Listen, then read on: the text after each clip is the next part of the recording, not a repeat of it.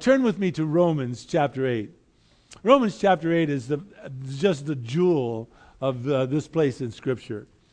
In the book of Romans, I would venture to say that this chapter might be the greatest chapter in all of Scripture, because of just the magnitude of it. Mentioned within chapter 8 is God the Father, God the Son, and God the Holy Spirit. How they are working in unity with one another on our behalf. How they have set things up for you and me, those of us who have trusted in them by faith.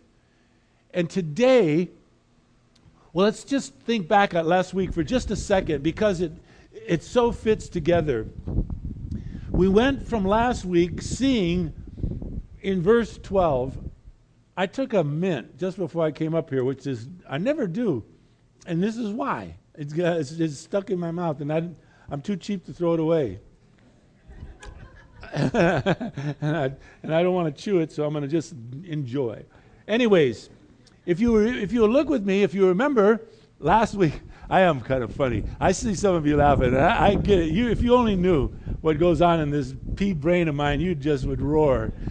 Last week, we saw something that was absolutely critical, and it was important for us to understand. And what Paul is doing here, and we're watching it happen, and we're kind of learning as he is teaching us. He is bringing us into this place in our faith that we come to maturity. That's what he's hoping for. He has moved away from the whole idea of us coming to him by faith. He is believing that... Am I spitting on you? He is believing... It could happen. Yeah, I'll back up. He is coming to the place where he believes that we have already come to the knowledge of what it means to be a Christian by faith. And so he's not backed off of that, because no man of God, no woman of God would ever back off the whole idea of a person coming to faith. But what he is doing now is he's settling in and asking us to grow, mature in our faith, so that we can, by the grace of God, impact other people. As we trust and believe and grow in our faith, we can move out to others. And so what he asked us to do last week, which was critical in your life and my life. Last week was a very important message, as this sweet lady wrote me the sweetest note. And you know, she said she'd been following us for years and years and years. And last week was that place where almost like finally God really spoke to her heart about something. Not that he hadn't before, but in this case it was really, really important enough that she wanted to write me a note. And last week, Paul said in verse 12, "So then, brethren," talking to family of God, "we are under obligation." That is so important. What we tried to learn last week, what we tried to teach from Paul, is that we have an obligation. There's a choice that you and I have to make about growth. Not about a lot of things, but about our growth. When you walk out of here, it's your decision to live your life today as you so desire. You can do any number of things that are from the most wonderful things for the Lord to not so nice. You have that choice to make. And today's message is all about the wonderful privilege we have as believers to live this obligation we have as believers. As Paul says in verses 12 and 13, we have an obligation not to live by the flesh, but he says to live by the Spirit. And so what Paul now brings to our forefront, to our thought, is the most precious of thoughts. And that is that you and I have been adopted. Now, that wasn't an important issue to me until 9 years ago, maybe. My son married the most beautiful woman. Gosh, I don't know how he pulled that one off. I really don't. She's incredible. And she had a little daughter, and my son adopted that daughter. And I can tell you, as seriously as I know how, I love that little girl as if, well, she is mine. I don't even can't say it that way. There's no thought in my mind that she's an adopted little girl. She's our baby Alex. She's our little girl. Well, she's now, she's really growing up pretty. And she is our girl, our granddaughter. And there's no shortage of love for her. And what Paul is going to teach you and me today is that God has gathered us in by God the Father, God the Son, and God the Holy Spirit has gathered us into His family.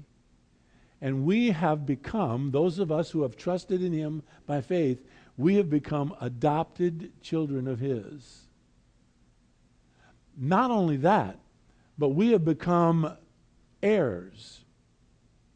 Heirs of God, and he says, joint heirs, fellow heirs with Jesus Christ. Now that's monumental, folks, because God has given everything to the Son. And we are joint heirs with that. I don't even understand what all that means. I just know it's a lot. It is one of the great privileges in all of Scripture to know that you and I are a part of the family of God. We are adopted into His family. So Paul began last week by saying we have an obligation to live by the Spirit, not the flesh.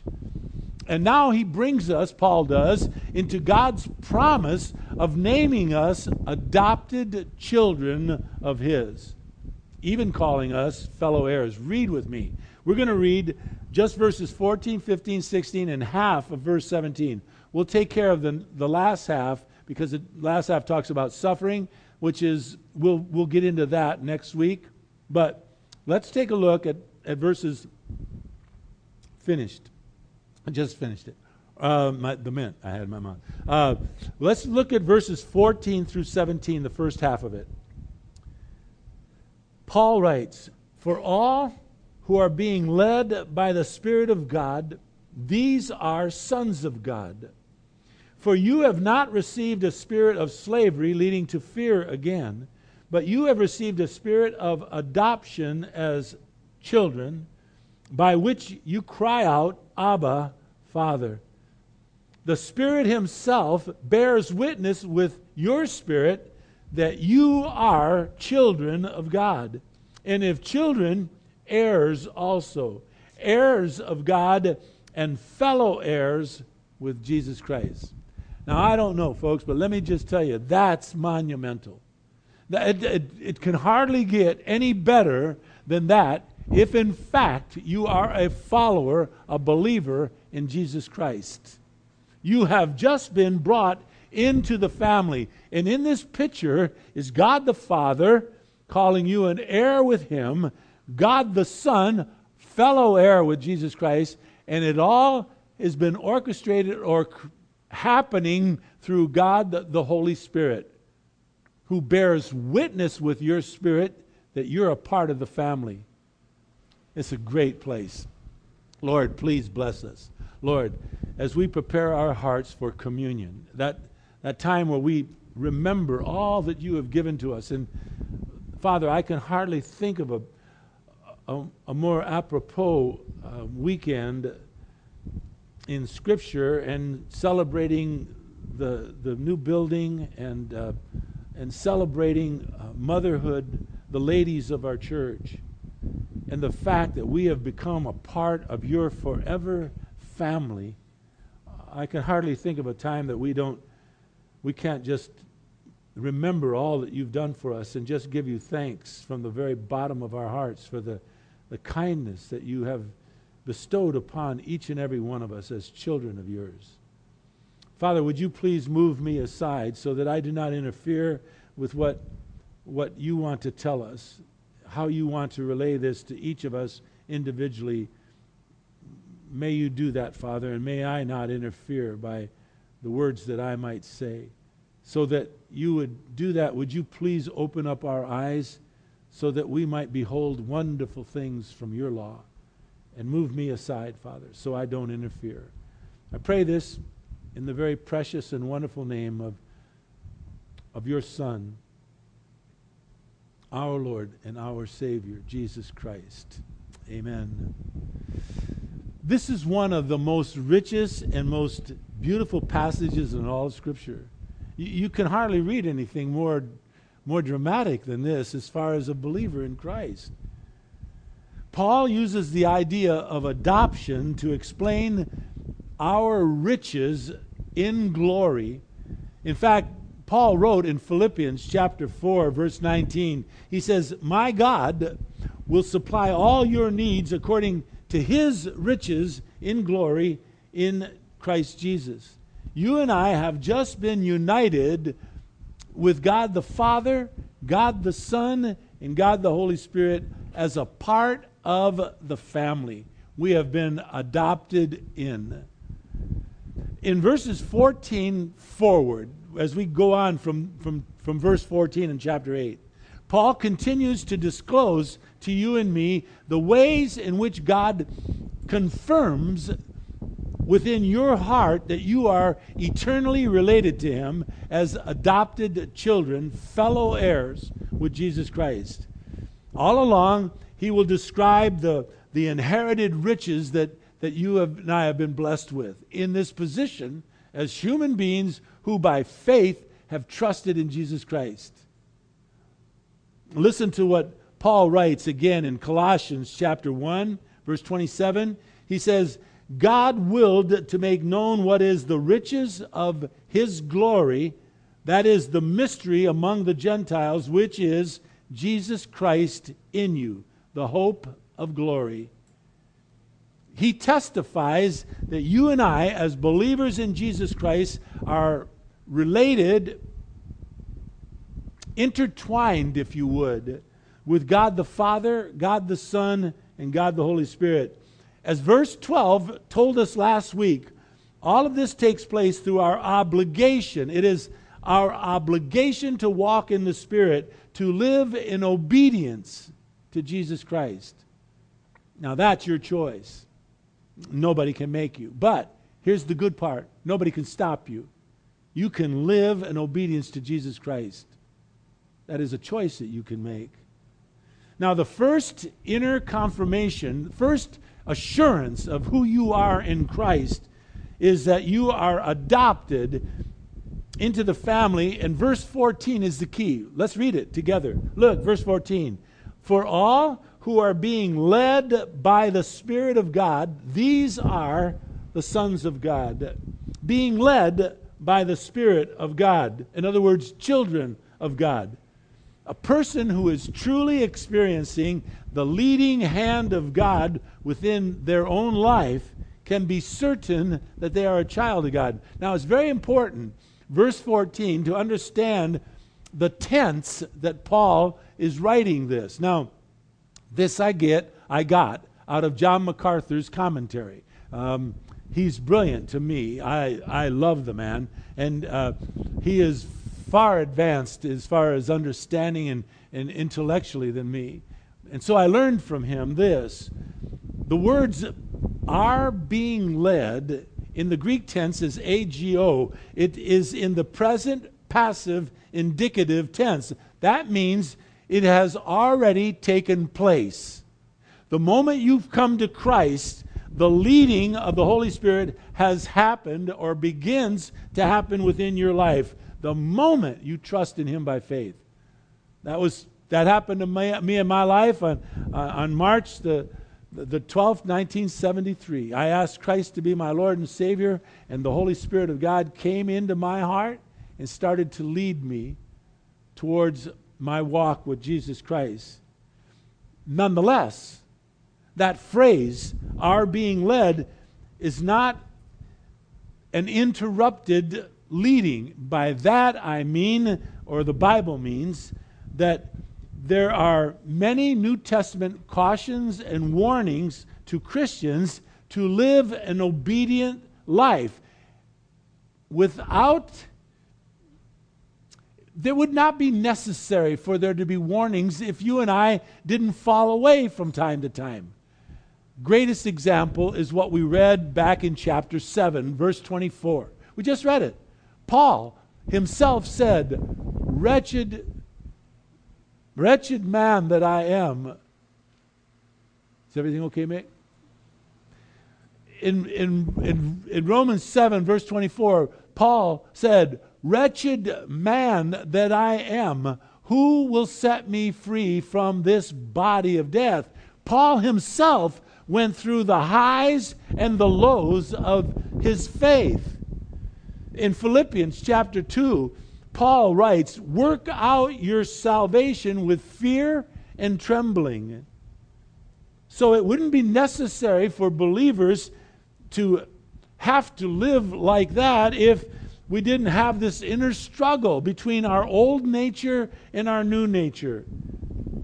But the genuine believer's lifestyle, pattern of life, should be characterized by our obligation, verse 12, and verse 14, our being led by the Spirit of God, the Holy Spirit. If any one of us have doubts about our salvation, the question that you ought to ask yourself when you are alone is, do I ever sense that God is leading me? And I'm certain you'll say yes. I'm certain you will. If the answer is yes, then be reminded of verse 14. Be assured of verse 14. For all who are being led by the Spirit of God, these are the children of God. You are a child of God. That will not say that you will always feel secure in your faith. Listen, there's different temperaments in this room. I would venture a guess that there's hardly any of you that see things less full than me. I have a tendency to be that half-empty, no, not even half-empty guy. I'm that guy that knows something bad's going to happen. Just knows it's going to happen. Just a matter of when. Now, I live with Pollyanna that thinks nothing ever bad's going to happen. That's tough. That's a hard live. It's hard for her because I guess I don't never read that much about it, but Charlie Brown had that guy with always the cloud over his head. I'm that guy. I'm that guy. And so to always have a sense that something is going to happen in wrong, I want you to know that the Christian who neglects studying Scripture will get a sense of that feeling. The Christian who neglects the discipline of prayer in their life will have that feeling from time to time.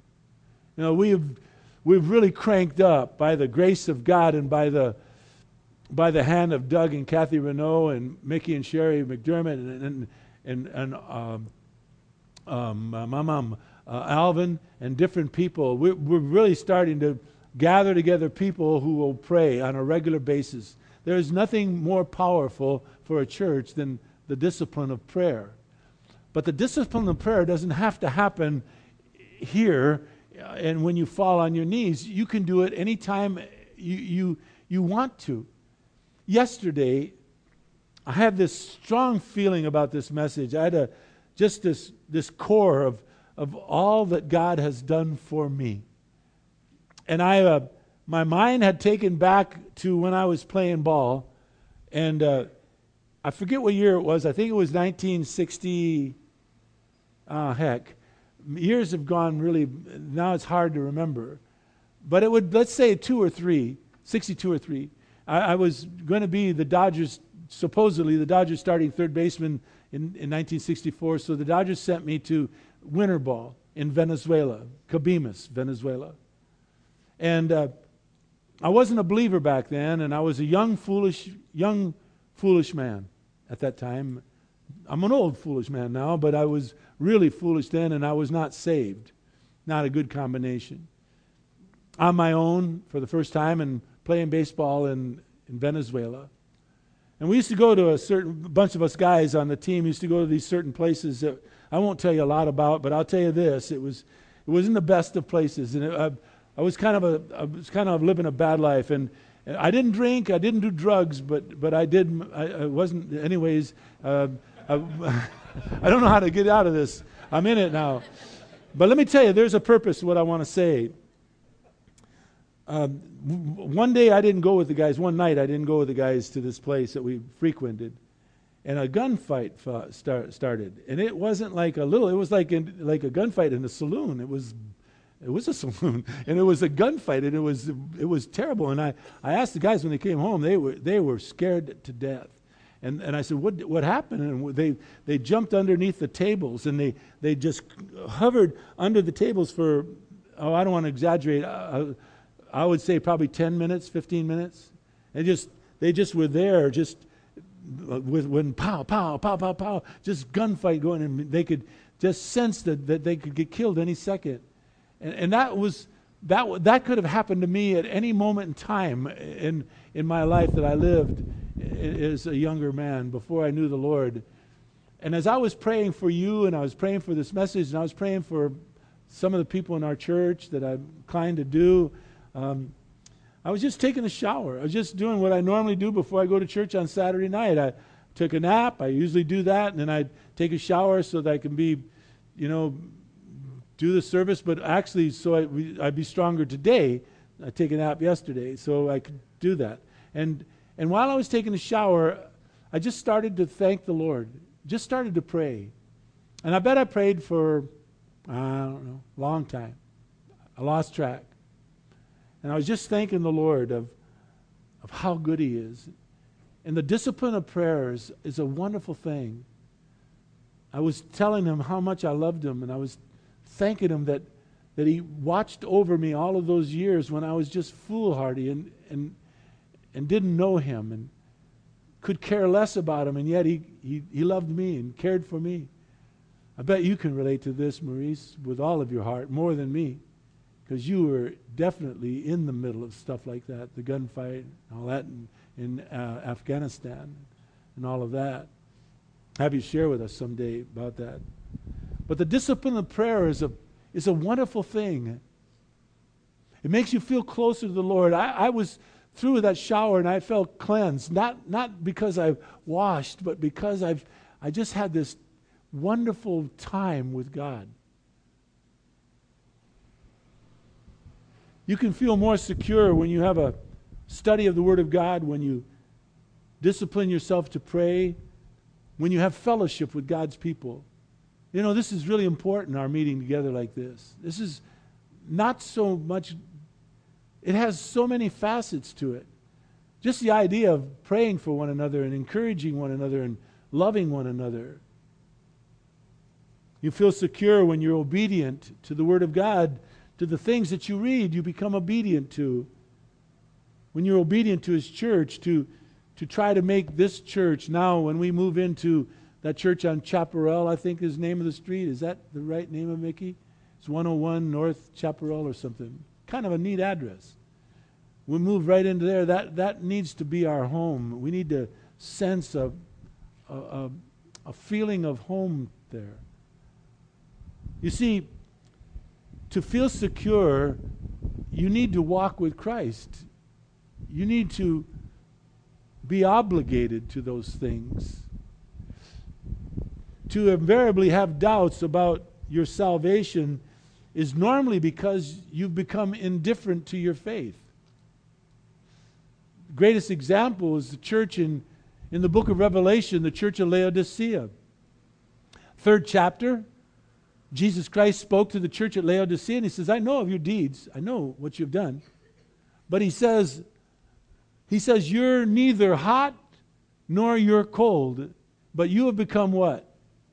Lukewarm. And He says, therefore I will spew you out of my mouth. You see, what had happened to that church in Laodicea is they became apathetic. They became indifferent to the things of God. They became lukewarm. It's why I would encourage you to come to church on time, to be a participant, and to anticipate the time to worship God together collectively. It's a wonderful feeling. It's a great, great discipline in our lives. And it becomes easy to grow lackadaisical and apathetic to the things of God, and beware of that. If possible, I would encourage each of you to hold your feet to the fire if you're capable of doing it on your own. Most of us are not. For whatever reason I am, my wife paid me, I told you this a while ago, one of the nicest compliments she's ever gave me. She came in where I was studying the Bible in the morning, and she just opened the office door, and she said, you know, you are really faithful. Nobody makes you study. You're faithful. You do it consistently. And it was one of the nicest things she said to me, and it was true. You don't have to remind me to study the Bible. I'll do that on my own. Now, if you don't have that discipline, then I would encourage you to find a good Christian friend who will hold you accountable. There's Al over here. He'd be more than welcome to help you. Get to know him. John, Dave, Mickey, Doc, Scott. Find someone that you will meet with, and that you will hold each other accountable to how are you walking with the Lord, where there's no holds barred. I have a few men here at this church that do that with me, and I cherish them. And I long for them to ask me the tough questions. How am I walking with the Lord? I told you about this one friend I have who now lives in Texas, who when he calls me, he doesn't do it lately. He used to ask me, has anyone stolen your joy? Have you allowed anyone to do that? Listen, invariably doubts will creep into your life if you neglect the study of the Bible, prayer, fellowship with godly people, obedience to the Word of God, participation in the church of God. Yet, even for those who are obedient, doubts about our relationship with the Lord will always creep in, because Satan is called the great accuser. And he loves to accuse God's people. He is always, I should say, ready to take advantage of our frail human nature and plant seeds of uncertainty within our lives. Caution yourself from that. Listen to what James tells you and me. In James chapter 4, verse 8, James says, draw near to God, and He, God, will draw near to you. Now that's an interesting verse. You know, you would think that God's always there, right? God's always by you. You don't have to worry about it. No, but James says, draw near to God. That sounds like you and I have an obligation, a responsibility, a choice to draw near to God. And in so doing, He will draw near to us. Great proverb. Proverbs chapter 3, verse 5 and 6 says, trust in the Lord with all of your heart. Don't lean on your own understanding. In all of your ways acknowledge God, and He will make your path straight. That's what you want. Well, it is here in Romans chapter 8 and verse 15 where Paul assures you and me that you and I have been given access to God Almighty because we have been forever adopted into His eternal family. Listen to the strong words of verse 15. Paul says, for you have not received a spirit of slavery leading to fear again. But, he says, you have received. Right now you have it. You've received a spirit of adoption as sons by which you can cry out, Abba, Father, which translates to mean daddy or papa. Now, I wouldn't recommend that I would hear, or we in public place call God the Father daddy or papa, although we can. But I'll tell you what, when I pray like in the shower, I say, you know, Dad, I get really real with Him. I said, Papa, I'm always negative. What's wrong with me? Can you bring me out of that? I just pray with Him as real as I possibly can pray with Him. You know, it's interesting, when Jesus Christ was on the garden, was he in the Garden of Gethsemane before He went to the cross to die for the sins of this world? Listen what He called God the Father. He called Him Abba, Daddy. He said, Abba, Father. And here's what He said. Listen to what Jesus said when He was about to go to the cross. He says, all things are possible for you.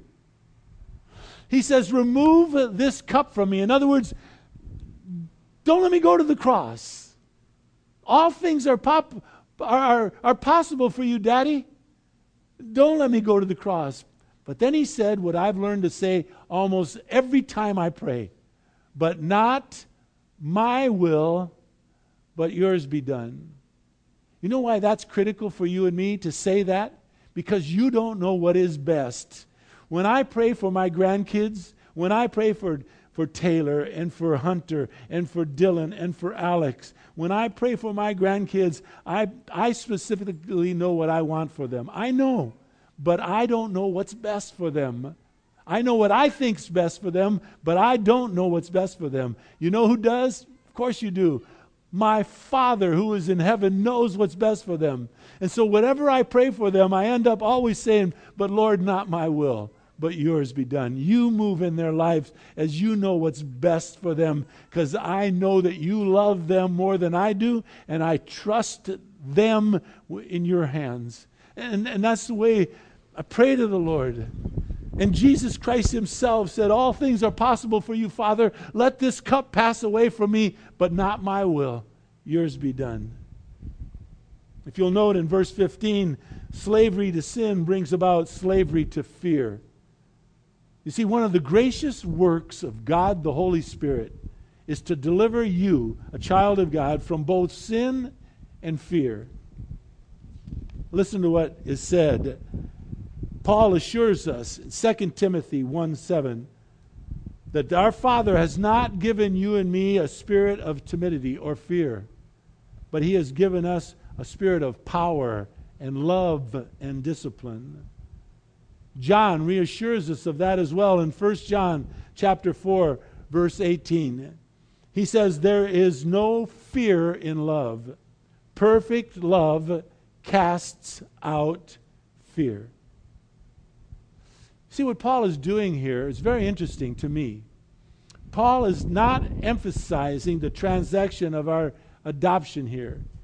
He is trying to assure you and me of our faith so that we can boldly walk without fear, loving the Lord with all of our heart, our soul, and our strength as we move out into the society in which we live.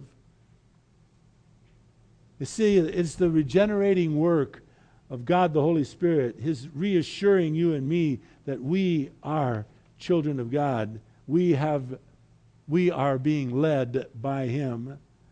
And so we're not only truly and permanently adopted children of God, he's our daddy, Papa, but we are given a spirit of adoption. Look at verse 16. It's an amazing verse. The Spirit, God the Holy Spirit, himself testifies with your spirit that you're a child of God. The Holy Spirit that indwells within you recognizes through the Spirit that's in you that you're a child of God. And so he removes all fear of death and sin. No more. No more. No more. There's no higher title that you and I have than being adopted children of God. It's as high as it gets. That name designates your condition to share fully in the inheritance with Jesus Christ. Verse 17. We're children, we're heirs of God, and we're fellow heirs with Jesus Christ. That's an awesome blessing. Therefore, it is far, far, far, far from coincidental that Paul introduces and closes this great chapter, as I did last week, I'm going to do again this week. The full assurance that you and I are no longer and can never, ever be under God's condemnation. Never again. Now, gentlemen, would you kind of get the elements ready, and we'll have communion in a moment. I want to read to you the start and the ending of this chapter. Listen to them and think about it as we go to communion. Paul writes in verse 1 of chapter 8, Therefore, there is now no condemnation for those of us who are in Christ Jesus. And then Paul confidently says that he is convinced. In verse 38 of chapter 8, he says, I am convinced. And then he names all of these things so as not to miss anything. He says that neither death, nor life, angels, nor principalities, nor things present, nor things to come, nor powers, nor height, nor depth, nor any other created thing is going to be able to separate you from the love of God, which is in Jesus Christ our Lord.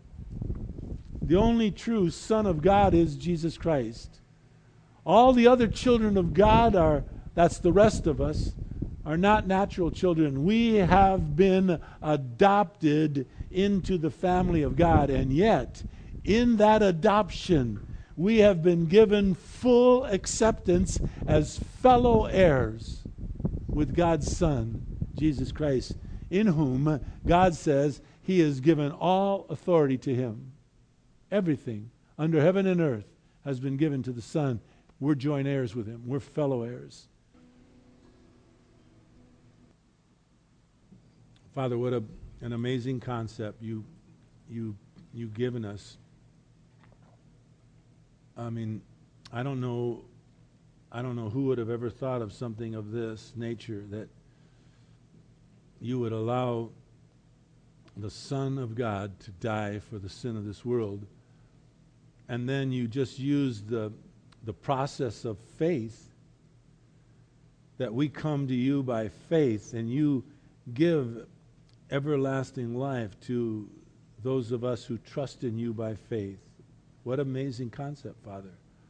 We can't buy it. We can't live up to it. We can just trust in you. It's an amazing concept.